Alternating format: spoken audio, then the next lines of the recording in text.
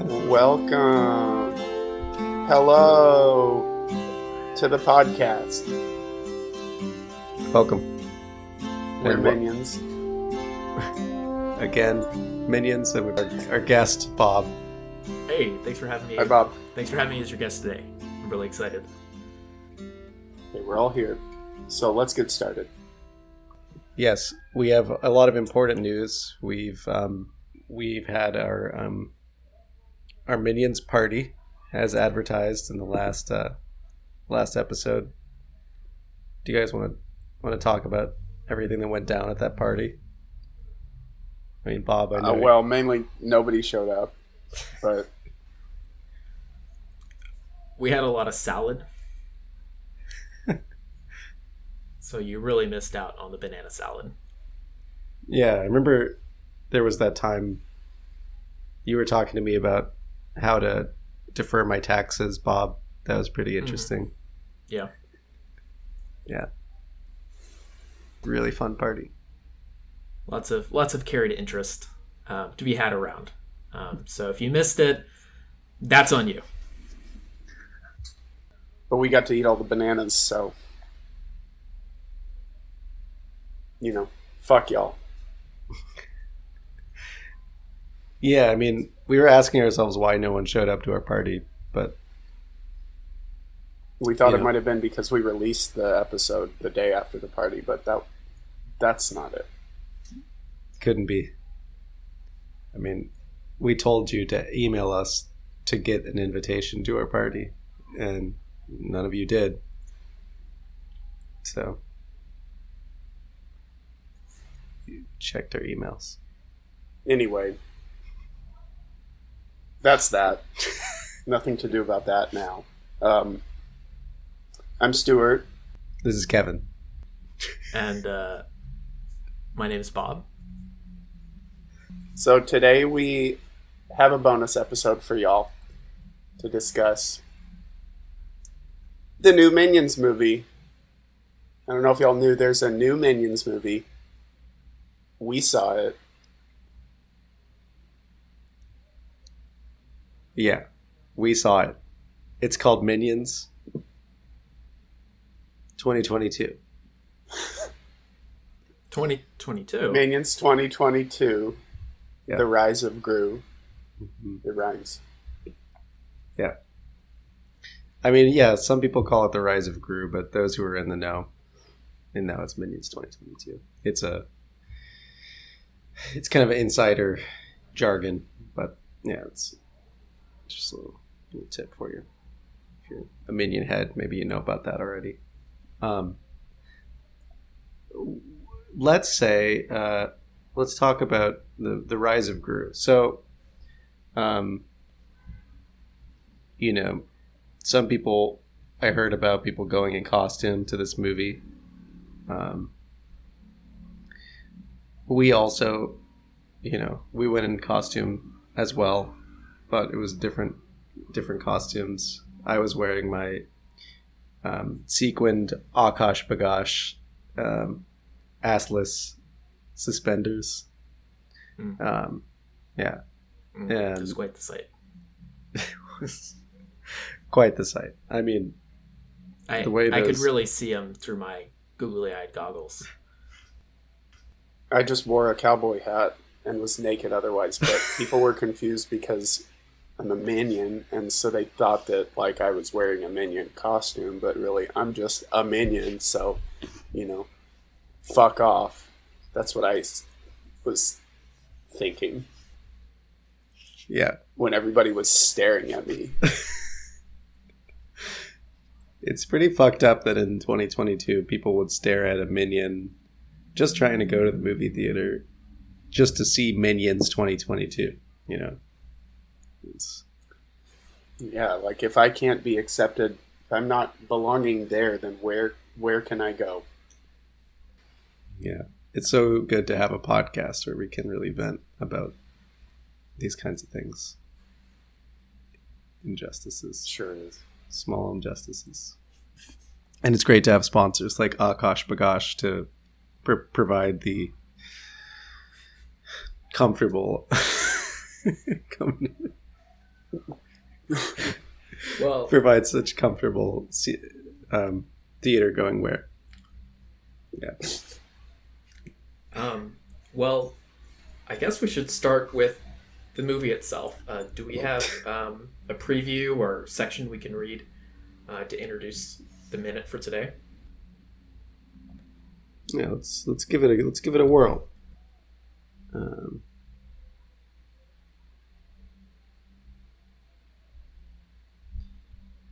Hang on.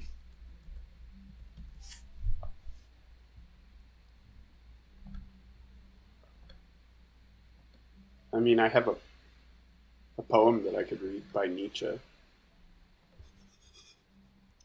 Yeah, yeah.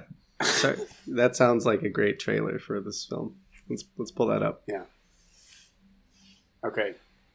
The Beacon by Friedrich Nietzsche. Here, where an island grew between seas, a stone altar steeply piled up. Here beneath blackened sky, Zarathustra lit his mountain fire. The beacon for mariners driven off course. The question mark for those who have answers. This flame, with a white-gray belly, flickers its greedy tongue into the cold beyond, bends its neck towards ever purer heights. A raised serpent of impatience. This signal I placed before me. My soul is this flame, insatiable for new expanses, to blaze upward in silent passion. Why did Zarathustra flee from animals and men? Why did he run away suddenly from all settled lands? 6 solitudes he knew already, but the sea itself was not lonely enough for him. The island let him rise. On the mountain he became the flame. Into a 7th solitude. Searching now, he casts a hook over his head. Lost mariners, wreckage of ancient stars, you seas of the future, unexplored sky. Now I cast my hook towards all solitary ones. Give an answer to the impatience of the flame. Catch me, fishermen on high mountains, my 7th ultimate solitude.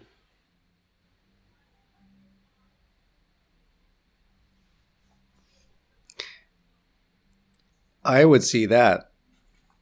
That was wonderful. Yeah. What a trailer. Thank you.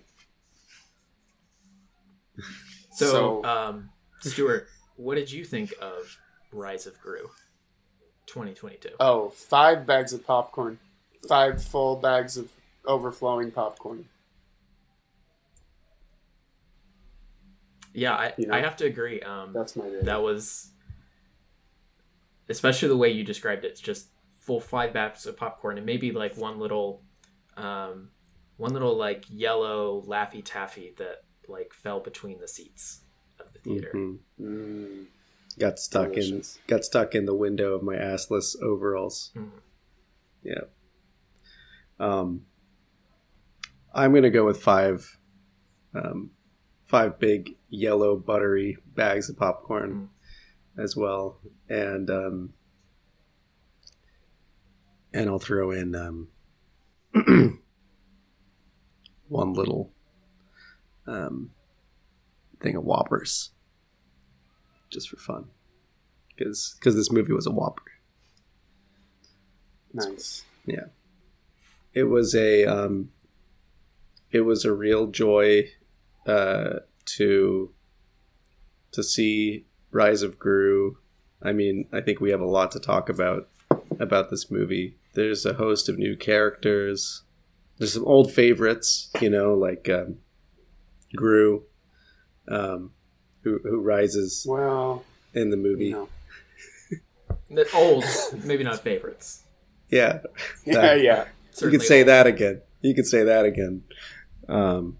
Gru was not that important in this, though. I mean, he was kind of, I would say, just kind of a placeholder in between the vicious 6 and the triumphant efforts of the minions, really. The Gru part is not important. Mm-hmm. Yeah, it could have been basically anything. They're holding the minions and the vicious 6 together. He reminded me like structurally as the ass in Midsummer Night's Dream, where he's there just to keep certain characters distracted while like the important characters resolve their tension. Right. Totally. Yeah, to me, I'd say even the there was this character who kind of rides around on a motorcycle with Otto. I would say he was a much more important character than Gru in this film, and he was only in the movie for a couple of minutes. So, yeah, I'd say he was cool as fuck. Oh yeah, it was a much it's a pretty poorly titled movie. I don't know. I think that reflects the choice to choose a different director than Pierre Coffin. Yeah, they kind of went. Yeah. Well, to be fair, Minions is first in the title, and Gru is the very last thing. Yeah, so but it should have been also last though. It should have been Minions, the Rise of Minions. Minions, the Rise of Minions. That would have been a cool title for the movie if Pierre Coffin, the auteur, had been retained.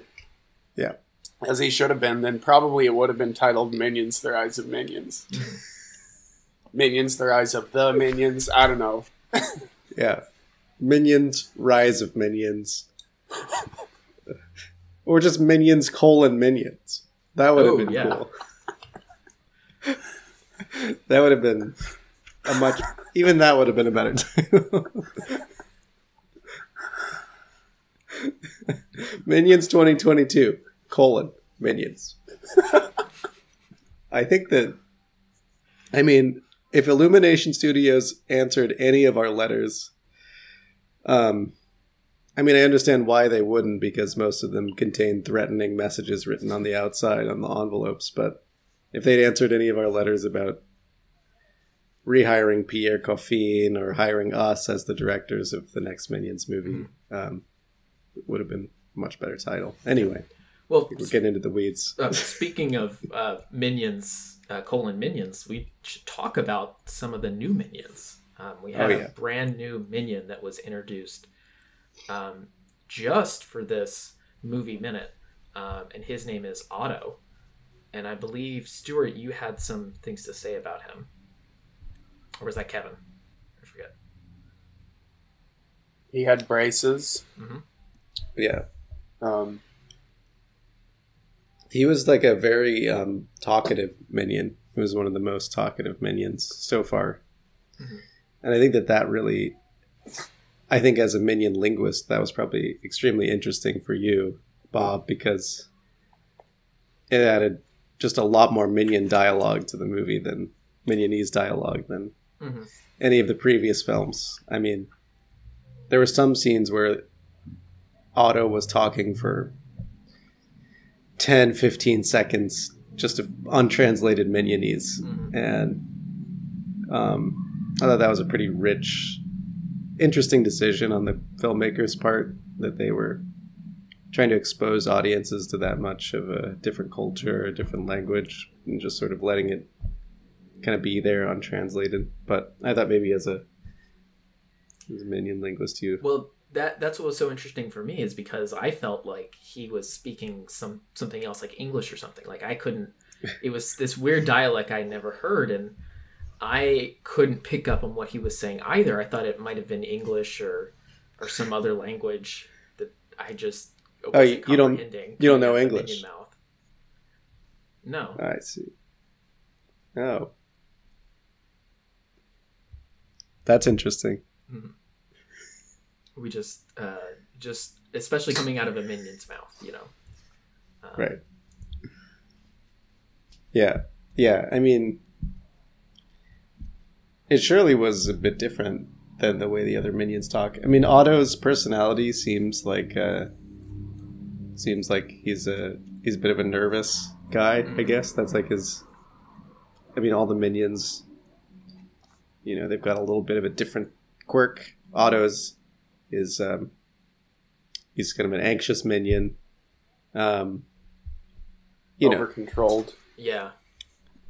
Right. Definitely an external sense of anxiety rather than like a over self-awareness. Mm-hmm. Yeah. Something about the braces and the sort of nervous energy of Otto, I can see why he would be an appealing new character just to add to the Minions triumvirate. Yeah, and I really felt like he was given the most to do. Like, I know this movie, we were joking, it's Minions : Minions, but really this should be Otto : Minions, because the three main minions, us, kind of were in the background the whole movie, and Otto was really the one who saved the day, the one who went on the spiritual journey with the uncle motorcycle character, the one who found the necklace, retrieved it, and ultimately helped the Vicious Six come into power. So in some ways, he was the protagonist of the whole film. Yeah. Helped the Vicious... Don't you mean he defeated the Vicious Six?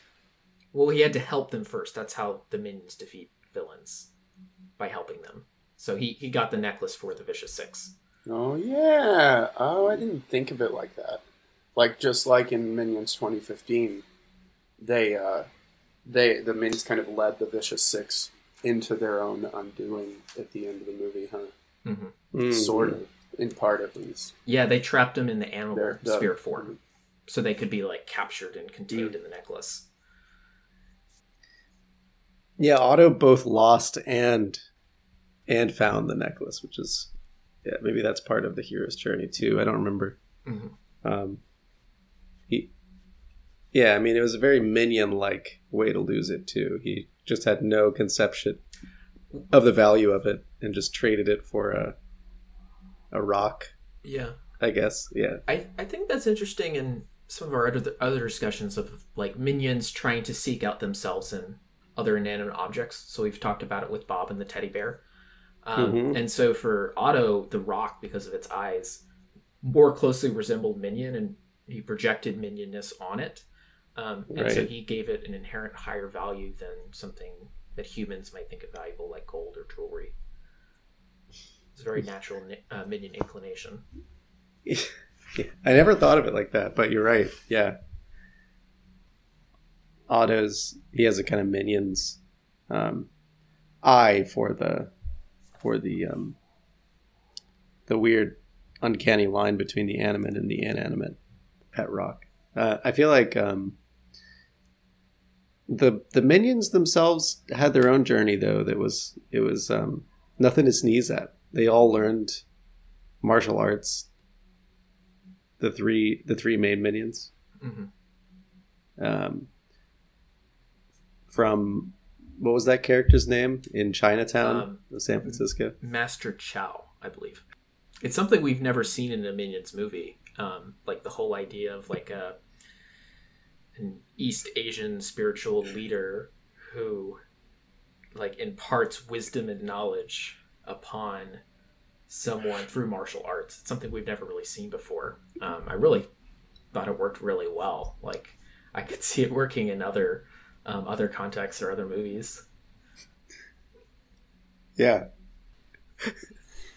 I think it does stay true to the old, triumvirate style Minion spirit, where they, whereas Otto had a very, very specific kind of purpose and journey throughout the whole movie. The classic, the three of us, still were just kind of wandering about and just happened upon this kung fu woman who just kind of decided that she should teach us how to do kung fu. And I mean, the three of us, like, I guess we knew that might be needed ultimately, but we didn't have like a really specific purpose for it. It just was another moment of like, being tossed around the world and taking things as they come. In the end, it worked out, but it was spontaneous. Would you say that we the Minions actually learned Kung Fu? Or was it more of a variant of Minion Fu? Like we took that knowledge and placed it in ourselves, but then transformed and transfigured it into this new creation that no longer match the original. Well, ultimately, yeah, Like- it must be that, because in the end, the minions, like, used the quote-unquote kung fu training in order to, like, find the hidden powers of the animals that they had been transformed into. I don't think that's, like, typical kung fu technique. Mm-hmm. We certainly made it our own. Yeah. Yeah. There was actually... I think... Oh, go ahead. I was just going to say... I was just going to compliment us that I thought that we did it pretty well at the end of the movie. That we learned it pretty well. Mm-hmm. I think we did a pretty good job. There was actually a really interesting, I guess, version of Kung Fu or Minion Fu. I know we talked about, Stuart, about how you had been transformed into a chicken, and you seem to, in some way, like, obtain the power to, like, produce new minions. Mm-hmm. Yeah, that's a big Like, thing. what was that like? Like, having... So, for context, in the film, Stuart bursts an egg, and from that egg rises a, like, actual living mortal chicken minion. So first off, what was the feeling like passing the egg through your body, your minion body? Oh, you can't imagine. It was wonderful. It felt so right. But I can't imagine doing it again now that I'm out of the chicken form. But, I mean, it seems clear to me that baby chick minion was a demigod. Mm. Right? Mm. Because obviously the minions are a modern, like, Olympian, like, Greek style god or gods. I don't know. And considering that minions are gods, and as we've said before, they seem to be immortal, unborn and undying from the evidence of Minions 2015. It's almost like Jesus Christ, I think, the way that part of the god swarm, became flesh in turning into a chicken, bore an egg, which is not possible for gods to, unless they're changed into human form. And the egg hatched, and presumably that minion chick grew up and had, like, a biological life and must have died before the events of the Despicable Me series, because we don't see that chick anymore. So I think the chick was, like Christ in that way, born of a god, taken fleshly form, and died. Yeah. Well, we don't. So we presume that that your demigod chick son died, but we don't know, because we don't see it in future ones. But we don't know if maybe it will be back in future Minion installments. Yeah, I would love to see a whole second prequel film of Minions, just dedicated to the childhood and adolescence of the Christ Death chick and resurrection. It'd be really a New Testament that we could really get behind. Yeah. Yeah, I guess that... Illumination, if you're watching, my phone number is... Give me a call. The idea is not free. Yeah. If you don't want to pay us for that idea, please just erase that memory. Anyway, maybe can keep sending letters to Illumination Studios, but be a little bit less threatening and a little bit more beseeching about this, because I think this is a really good idea. Yeah. We should shepherd it as responsibly as we can into the hands of Illumination Studios. What do you think the name? We've got something here. What do you think the name of it would be? Minions 2024. The Hatching. Oh, yeah, that'd be good.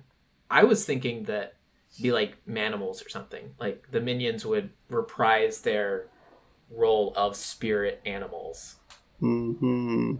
Or spirit avatars, like spirit animal avatars, and so everyone would be an animal, and you could have like a whole nativity scene with the chick, with like a donkey minion and a sheep minion, and they could gather around to witness like the birth of Minion Chick. That's amazing. Yeah, I mean, I don't know any of the statistics, but I imagine the minion animals were pretty popular among moviegoers. Those, at least my favorite part of the movie was seeing a minion goat and a minion rabbit. Mm-hmm. I can imagine a new line of toys, minion toys, and a whole new set of minion memes just sort of spawning out of that. So I wouldn't be surprised if we see some minianimal films coming out pretty soon. I think we're onto something here. And if we got to get our hands on those statistics, first of all. Yeah. Illumination is gatekeeping all of that info, but the people need to know. Give us the analysis, Illumination. So since you were talking about the New Testament, in this hypothetical movie, maybe should we talk about the what the canonicity of Minions 2022, mm-hmm. Rise of Minions? Is this an approved text in our scriptures, or is this is there any way in which it's heretical?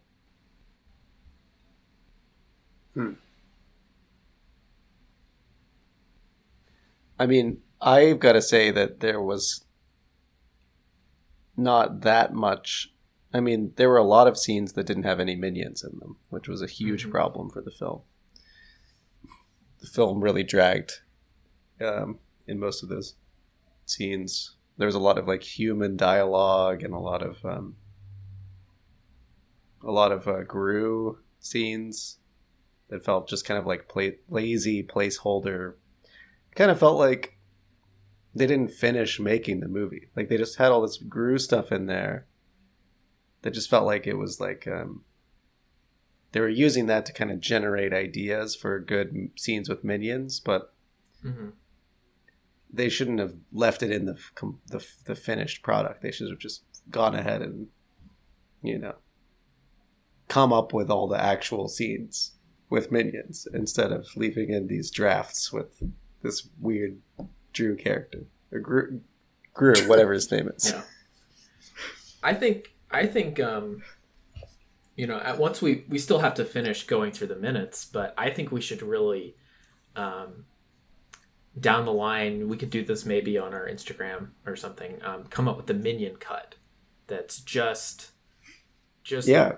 The important parts that we would want. I mean, similar to what Catholicism did in 300 AD, just find the best parts of the New Testament, keep them, and then just cut out all the crap and release that. And I would recommend that. As it is now, I would definitely put at least an asterisk on it. It's not all canon. Yeah, this is it needs to be edited canon. Uh-huh. Yeah, because it's apocrypha mixed all up in the text right now. Mm-hmm. So just if you go and see it, be aware of that. Know that there's some confusion in the movie. Yeah, one thing that I was confused about is in Minions 2015, that's when they, at the end of the movie, they meet Gru and they join him. They join up with him. But then in this movie, there's a whole different story for how they joined up with Gru. That they came to his house and were waiting outside in the rain or something like that. Did you guys notice that kind of discrepancy? I mean, it seems like a serious difference. Yeah, I feel, Bob, didn't you have an explanation for that? I was kind of confused about that sort of thing too. Yeah, it's difficult to compare the two because the meeting of Gru at the end of, the very canon Minions 2015 is just the highlights. It's a montage. So we're not expecting to really see all of the detail. So I can see, without having been there myself to witness it, I can see how they do connect, and that the Minions 2015 part kind of glosses over some of the details. And I think that the Minions 2022 stuff, it's really getting into the nitty gritty, like how the Minions met, how they were first refused by the father and then later accepted into the fold. I think that part's perfectly fine in canon.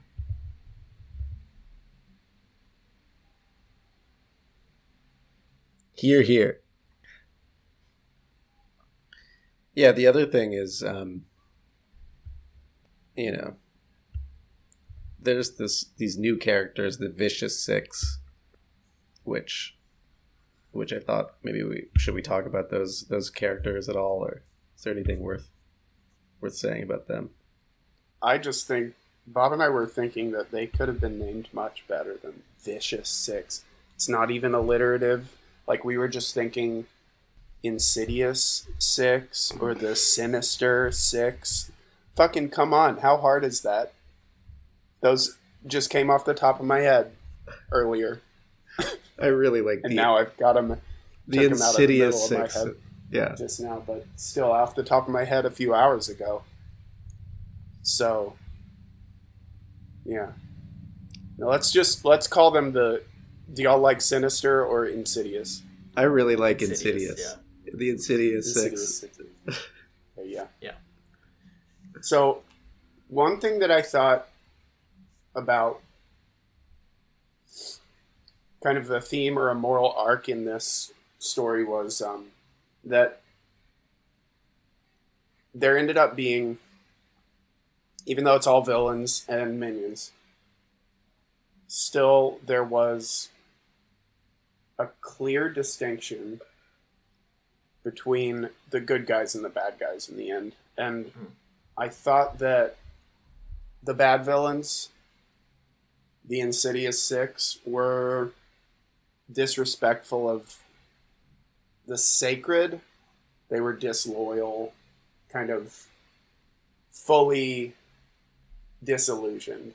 Whereas the good villains, minions and, Gru, I guess, and Wild Knuckles, because Wild Knuckles switched, crucially. Their virtue in the end, and what caused him to triumph, was their loyalty and their upholding of the sacred. So, like, for one thing, the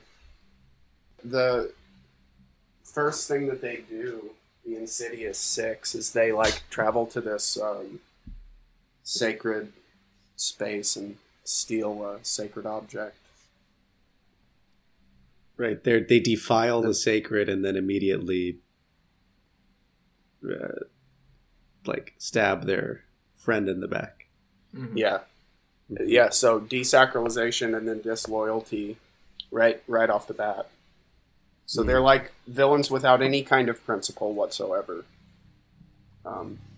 No cohesion. And Wild Knuckles, the one who's betrayed, ends up kind of grudgingly, but in the end really fully committing to kind of a protege in Gru, which is like sweet and sentimental. He recognizes that his time is over, time to pass the torch. So he becomes loyal to Gru in the end because Gru, also is loyal to him.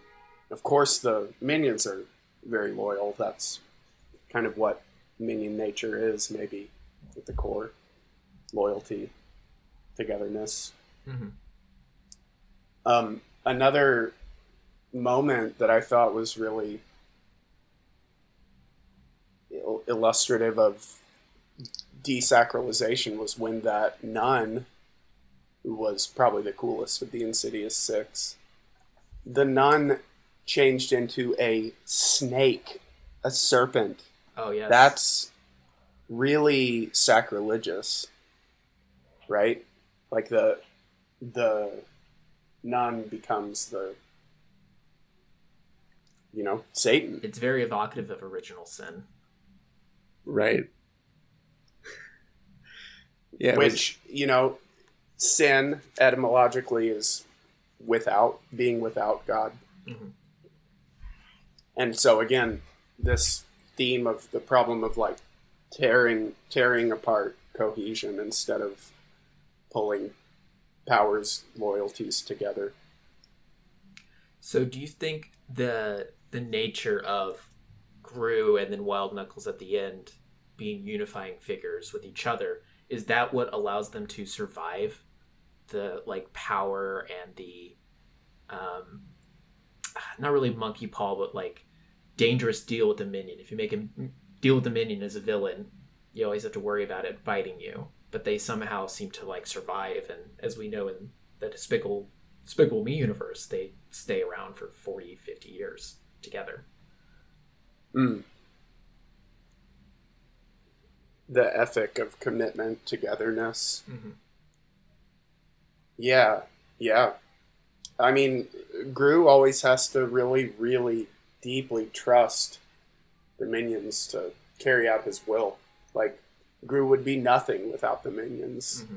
And he's totally dependent on them for putting his plans into action. So, yeah, the only way that he can... you would imagine maybe another... one of the Insidious Six, if they hooked up with the minions, they would probably not trust the minions as readily, because they're all fully self-contained. They don't extend themselves out into the world through trust as much. Mm-hmm. I don't know. I feel like I'm I feel like I'm starting to praise Gru a little bit. I'm a little uncomfortable, but yeah. I don't know. Maybe this movie has made me think a little differently. It's kind of a seductive film in that way, though. That's why we'd caution against it for the truly uninitiated. Mm-hmm. Yeah. I think the other movies you can see and really easily discount Gru because the minions are so, so attractive. But I think this Yeah, but okay, so Gru is just a figure that can assume the virtue of the minions. It's not Gru that's doing it. It's just that he's happens to let himself be open to the good of the minions. Right. And you can really see that in the scene where he sleeps in bed with the minions. We don't really know what happened after that scene, but we can imagine that he really let himself be open in some really important ways to the virtues of the minions. Is that where Chick Minion comes from? Is that the seed that sets it up for later? Stuart, do you have anything to explain to us? That is a really important question. Was the Chick Minion a fully divine birth, or is it one of those things that's both human and divine?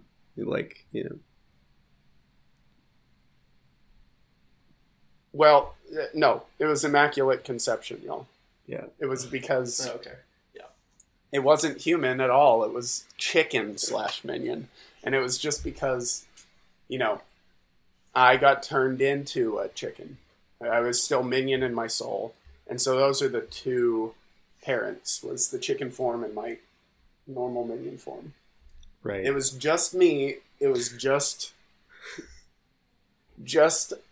like, you know, how some gods bear like Zeus and right, Athena. Kronos, Athena coming out of Zeus's yeah, exactly. It's like that, yes. It was just me, y'all. Mm-hmm. Now, was it asexual or was it auto self-sexual? Did the different parts of your being produce it, or was it just a single reflection of yourself? It was auto-sexual. Okay. It's a good clarification. Yeah. I mean, just from what I know about chickens, they do tend to produce eggs pretty easily by themselves, but they're usually unfertilized eggs without a chick inside. So, you know, it does raise a few questions, but we don't have to get into that today. You know? Yeah, we don't. Yeah. I mean, the fertility came from the magic of still being a minion within. Like, the mating was already inside of me. I was still a minion, but also a chicken, and so those two elements came together to make the viable offspring. I see. Yeah. I guess we should really talk a little bit more about since we're on the subject of, you know, gods and offspring. I think we should talk a little bit more about some allegories to Greek mythology. And I know, Kevin, you wanted to bring up particularly the relationship of minions to Apollo versus that of Dionysus. That's right. Yeah. Good transition. Great transition. You're such a helpful guest, Bob. I mean, it's sometimes we should have Bob on more in the future. We should have Bob as a guest for more episodes, I think. Yeah. Beyond just this one. Yeah. It would be. It's really great. Thank you. It's really great to be your guest today. I was thinking I think that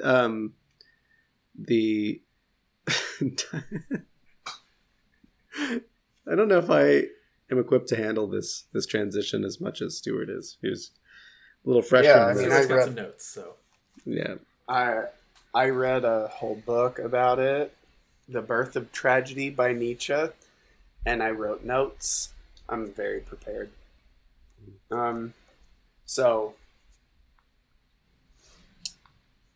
Apollo was the Greek god of the sun and generally associated with form, intention, control, clear images, kind of being as opposed to becoming. Kind of duration of sensible and discrete structures. Whereas Dionysus was the god of intoxication, wine. And he was associated more with like kind of feeling, the becoming side of things, where stability breaks down and things flow into each other. You know, pure matter as opposed to the form that matter takes.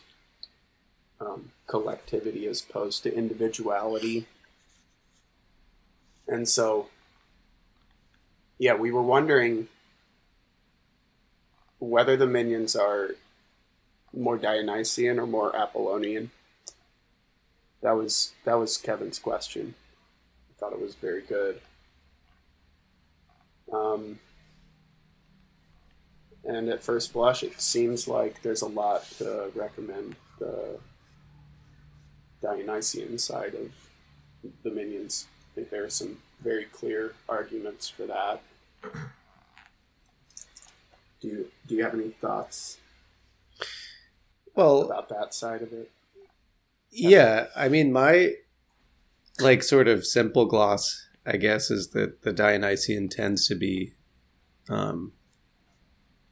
associated with this kind of these natural and sometimes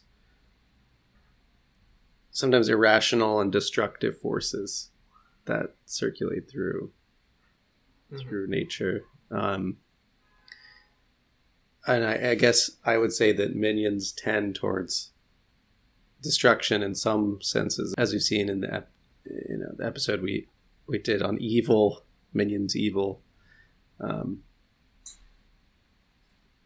There's a kind of a veil or something over minions' intentionality that makes it seem like a pretty irrational force sometimes. Like it's really hard to know what's driving them other than some very deep kind of energy sort of pushing minions through the world that feels like it could just be the same kind of groundswell of energy that would be in a kind of primal force like a hurricane or a earthquake or something like that. Minions are just sort of released upon Earth like these like almost like a disaster for the things they encounter.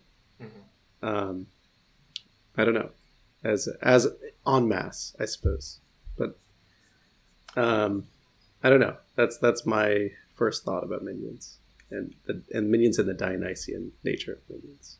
Yeah, and I think we should clarify by like chaotic. It's also can be like create or like constructive or creative chaos. So like Apollonian is more persistent, whereas the minions, they're still creating in their own way, just through chaos. Just to clarify some of the moral ambiguities there. Yeah. I mean, there's my take. Go ahead. I was just going to say there's this there's a play by Euripides, the Bacchae, that's sort of about these Bacchan revelers.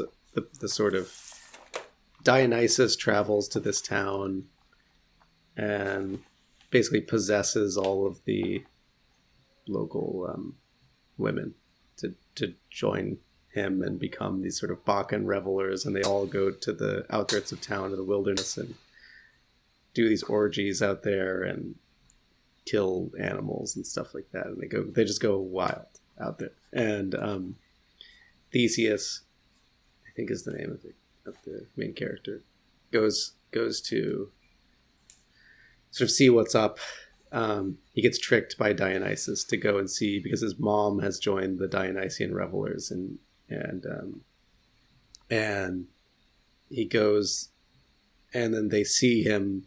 He's like spying on them just to see how bad they are or something like that. And they see him as he's going out there, and they get sort of possessed by a frenzy, and they tear him apart limb by limb and eat him.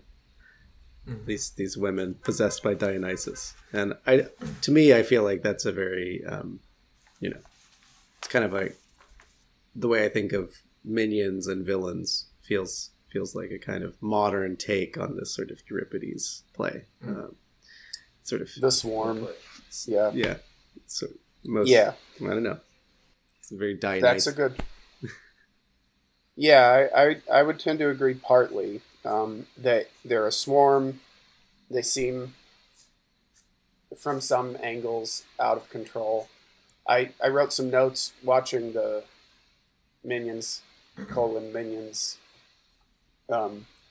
They also, I think someone said that directly, that the minion in the movie, that somebody said that they were killing the mellow vibes, which seems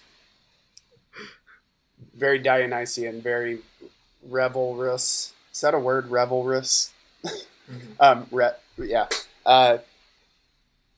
Also, they just seem to be on the Dionysian argument side. They generally seem to be very closely associated with like abandon and unconditional trust and even amor fati, like that's Dionysian. Otto, even though he seems in some, largely, I would say that he was an Apollonian minion, the most Apollonian of all of them that we've known personally. Still, he like fell just abjectly in love with that pet rock. That's totally Dionysian intoxication right there. And he went on that insanely intoxicated journey across the country on his tricycle. Yeah, driven by like a wild spirit. They also, Nietzsche associates the Dionysian with the satyr chorus in Greek tragedy, and the minions were a literal chorus at the funeral at the end. It was striking. And lastly, I noticed that at some points they evoked pity in order to gain power, which seems, again, very abandoned, you know, they very, very passionate. We could say that Dionysian is passion, whereas Apollonian is kind of controlled, conscious action. And so there is a lot to recommend the minions as Dionysian, but I thought that there were other things that suggest they might be more Apollonian than you would think. So first, mainly, whereas we as humans tend to make very controlled, very autonomous decisions by ourselves individually, and then in aggregate, in crowds, we lose ourselves and get aimless and passionate. Like the classic image of the Dionysian revelers are like wild, uncontrolled, you know. I don't think there was a clear purpose for tearing Theseus apart. It was just kind of a reenactment of the original dismemberment of Zagreus, who was the original form of Dionysus, then got put back together by Zeus and was born out of Hera, I think, again as Dionysus. So it's interesting. Dionysus is a dismembered and reassembled god. Wow. Again, very minion-like, dismembered and reassembled as a crowd. But unlike humans who lose control in groups, the minions seem to have inscrutable wills and intentions individually, or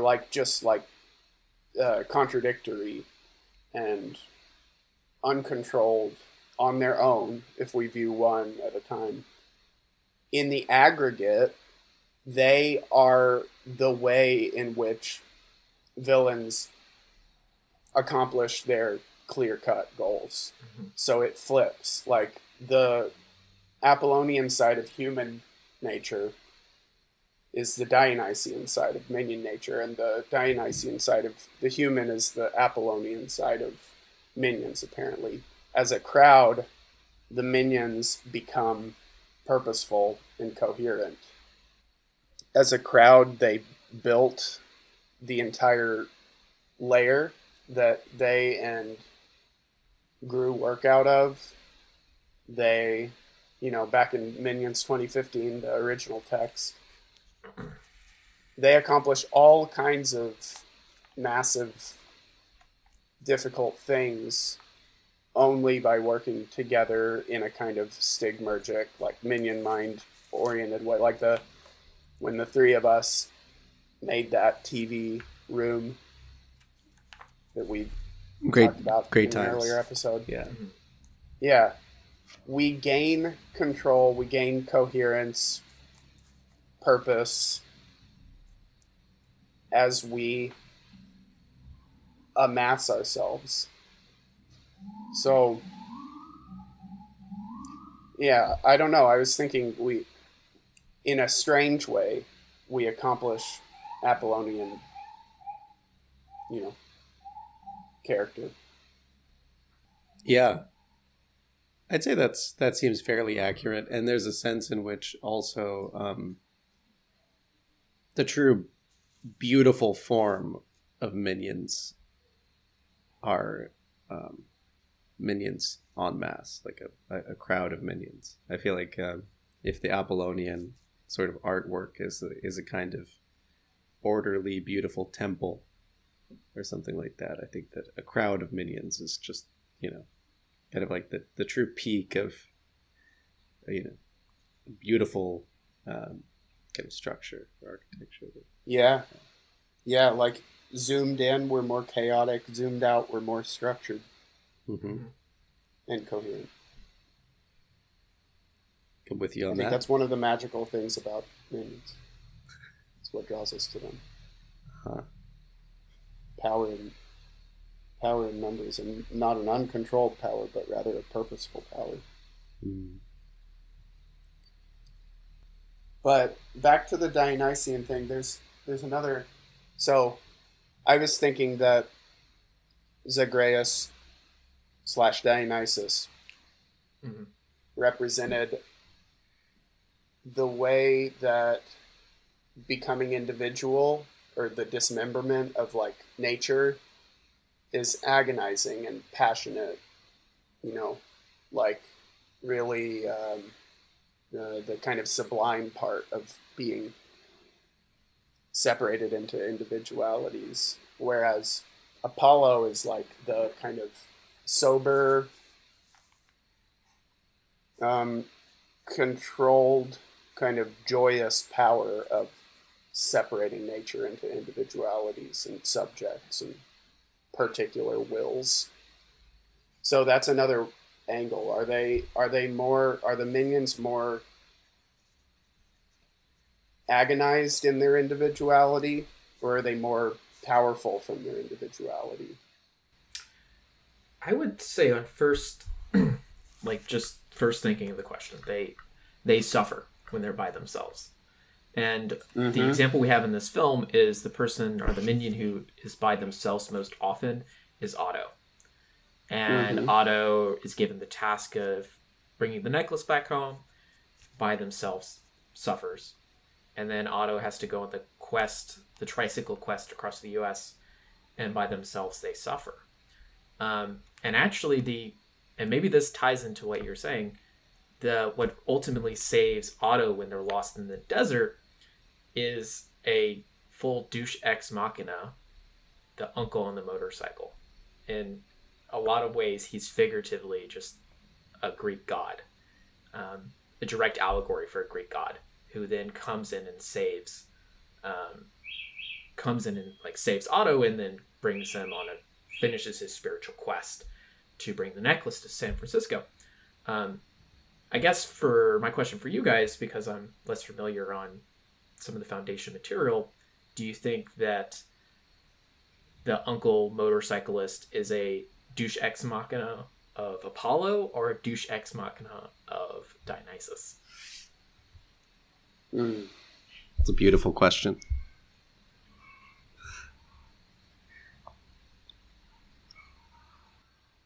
Well, I mean, he's a pretty Dionysian douche. If you have to add. I think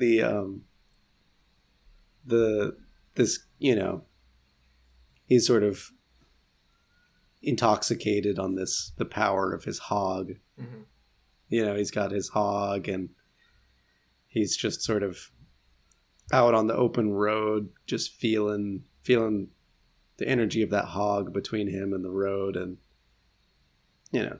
I'd say that's a pretty Dionysian mode to live your life in. And yeah.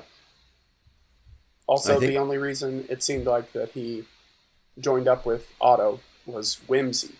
He just was like, okay, little dude, yeah, let's do it. Yeah. Right? Yeah. Yeah, he was just open to whatever the universe tossed in his path. Yeah. The path of his On the other hand, he was very cool and collected. So I just remembered this. It was a discussion that I had with Stuart when we watched the film. So they're in like the southern like Arizona desert, and he says the uncle motorcyclist says to Otto, "I'm driving up to San Francisco." And then the next scene, we see them driving south on the coastal highway. Right through the redwoods. Yeah. Yeah, the opposite direction that they should have been going. So, in a way, yeah, that is a very Dionysius move to say, all right, I'm going to take you to where we're going, but we're just going to go in the complete opposite direction and end up there anyway. Yeah. It was definitely intentional by the authors of Minions 2022. Yeah, I mean, the French are famous for their, detailed understanding of American geography, and so it seems. So they must have meant to do it like that. Yeah. If it were Pierre Coffin directing, I know he's pretty loosey goosey with that kind of stuff, so I wouldn't have read it as quite as intentional, but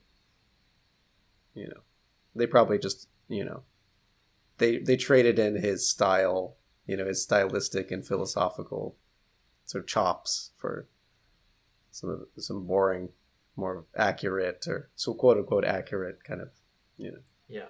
Well, they had to do the crew stuff too, and that requires that they be logical and more to the point. So I can see why they made the decision. I wish the original director Pierre Backoff had just done the minion parts of the movie, and then we would have had like some great material that we could make the minion cut from. I believe that he did. I think I believe that he was involved in this, but he's because of his reputation. I don't think they did. They just maybe didn't credit him for that, but he is the Minions. Yeah. The thing about abandoning the philosophy side with making Pierre Coffin maybe take a back seat. Mm-hmm. It reminds me of a quote from the movie where they're, I think, starting to learn Kung Fu, and the Kung Fu lady tries to teach them something deep and meaningful, and they don't get it, and she says something like, "Oh, y'all are not ready for philosophy. Let's just train." I thought that was fascinating. The Minions are not ready for philosophy, only for action. Right. But so back to that is a beautiful a beautiful like sort of window into Minion.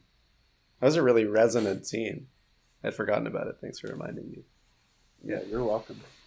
I think honestly, if Dionysus is the man on the motorcycle,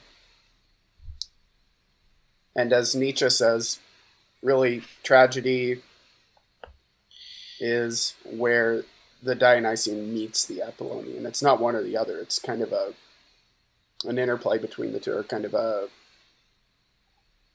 birth from the two sides of nature.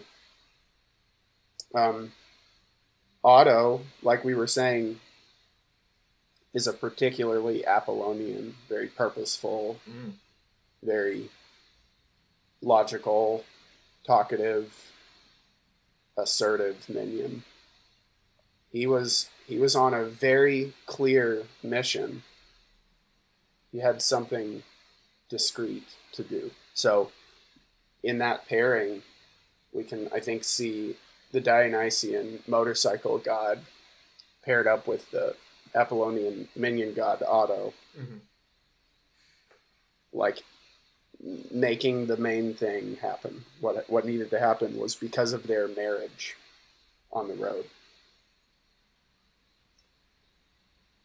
So that's where the true it's interesting that in the Minion universe, the combination of Apollonian and Dionysian actually produces comedy rather than tragedy. Right. Because it was, that was sort of the beginning of the happy ending of Minions, was Otto, by chance, encountering the thing he was looking for without even really having to look for it. Well, I'm not sure. Could it be that? Go ahead. In the greater context, like ultimately the fact that Otto completes the journey and brings the necklace to San Francisco is a tragedy, because that's what empowers the Vicious Six. And then it's inverted later that that's their downfall. But I think because you had Dionysus guiding out Apollo and they actually completed something together, it was actually disastrous, at least in the short term, for both Gru and the Minions. And we should mention the city of San Francisco. Right. R.I.P. San Francisco. I mean, this was truly what, people say. Ruined San Francisco, yeah. Ruined San Francisco. Yeah, it was this sort of Sinister Six, or the Insidious Six. Their rampage. It strikes me that in the end, still though, it was a comedy, and it's because the Minions cohered into a powerful purpose by the end. Like, they had learned Kung Fu, they were committed to helping their dear Gru, and they pulled through in the end. Like, and what's fascinating is that it seems like that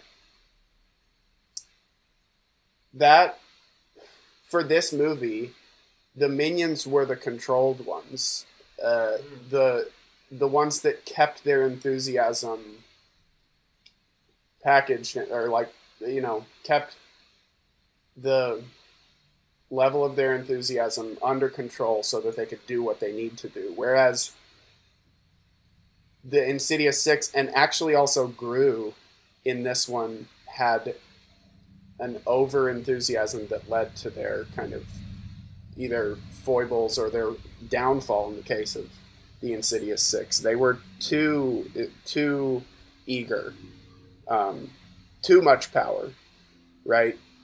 I guess it was hubris ultimately, right? Like, they thought that these little minions couldn't possibly defeat them, and the minions were ingenious and subtle in the end with their kind of sneaky animal powers, right? Like, they tripped them up with their kind of careful animal power manifestations in the end, right? Like, they one of them kind of zoomed around quickly, and what do y'all remember what exactly happened? The goat minion knocked into one of them. But these were like subtle, sneaky little tricks that they ended up being able to play, which is not the typical minion way. Like, Gru and the Insidious Six both were kind of out of control throughout this movie, too invested in their desires. Gru was the intoxicated one. At one point, he was like totally taken by some music. Oh, right. No, I remember what that was. The disco? Gru was captured by the disco, and on that big spinning record, he got all dizzy, and he was clearly enjoying it. Like, after he got released from being tied to that record, he was like in a pleasurable daze. You could see it on his face. He was intoxicated. It was Dionysian.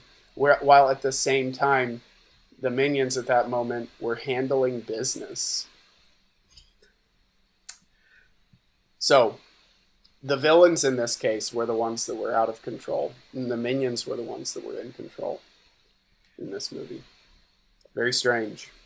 Yeah, Yeah. definitely. Maybe that's just always how it is, though, and this movie gave us a clearer sense of that than normal. Mm. The minions are always holding the reins.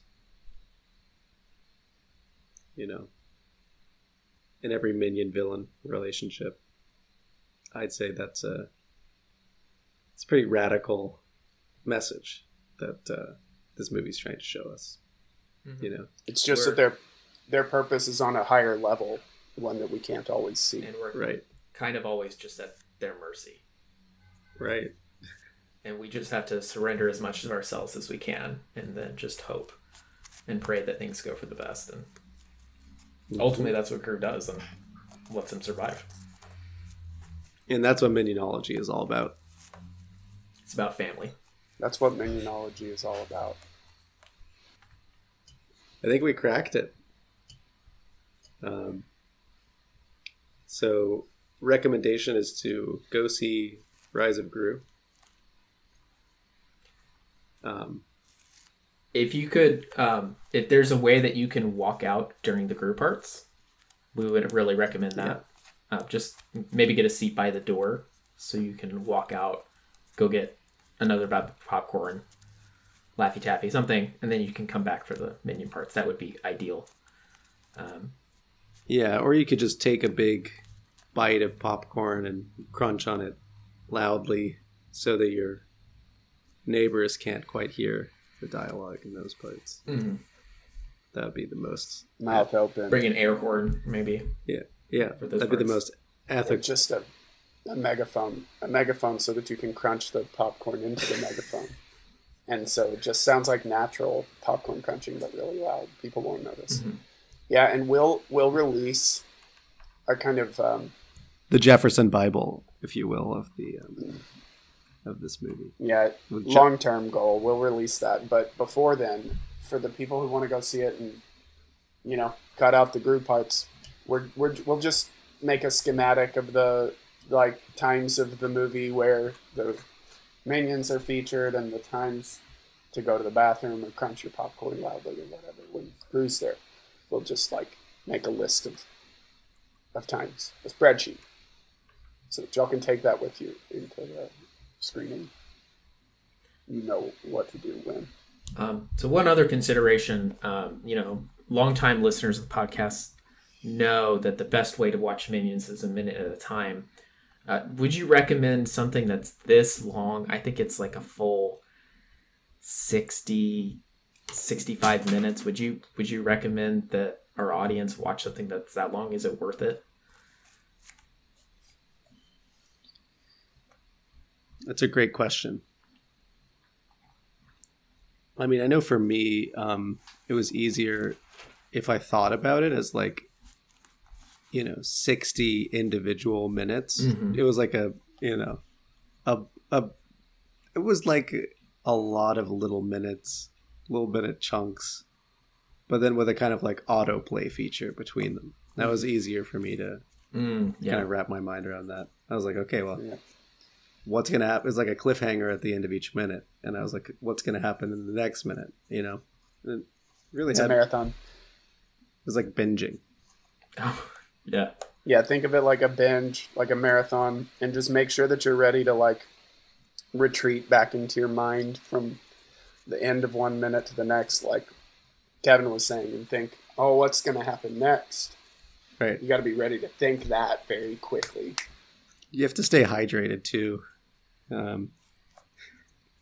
for those kinds of intense watching experiences. So. I'll also give you an excuse to go out of the theater for when Gru is on. You got to pee. All right, and with that,